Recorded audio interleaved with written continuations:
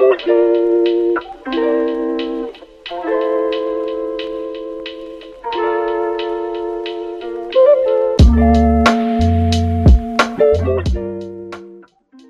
Ukraine bleeds, British Defence Minister looks to a new life. Those eagerly packing Ukrainians off to fight for NATO can tend their gardens and sleep well in their warm beds. Impunity guaranteed.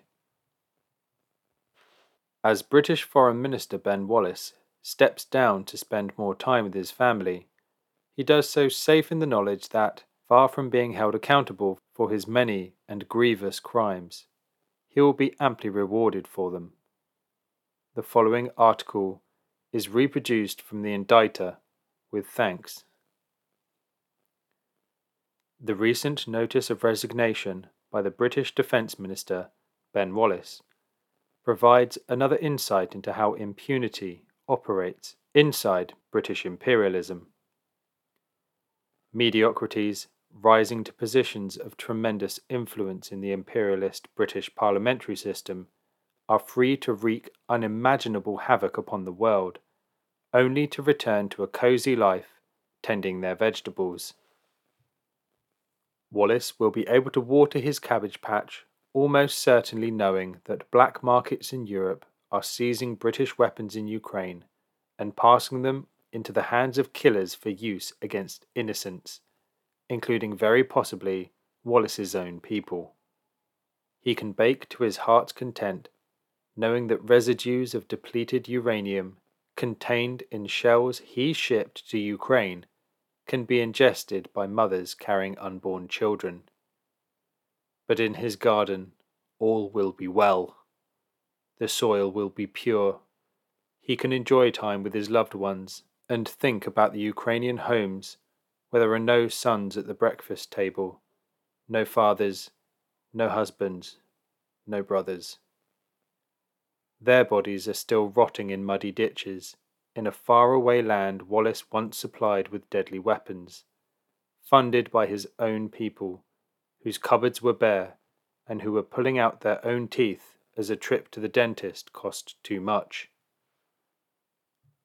Wallace, no doubt, will profit nicely from his memoirs, or from speaking at dinner parties of the rich and well-connected, or pursue a successful new career, knowing that a generation of Ukrainians are shell-shocked, suicidal, deprived of childhood, or severely disabled, most likely limbless.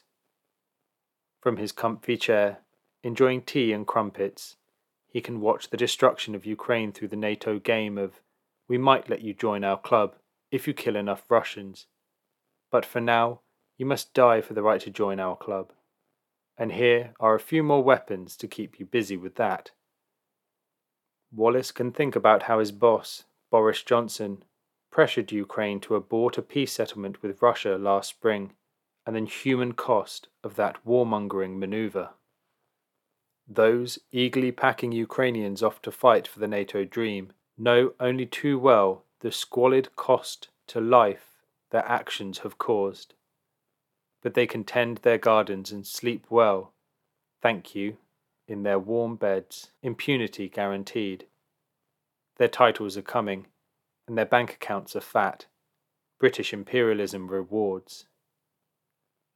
And those other mediocrities of Parliament, fearing the mention of peace as political suicide, and kept in check by NATO's war-addicted corporate media hounds, are complicit in this bloodbath, the latest and most terrifying savagery of the British imperialist class.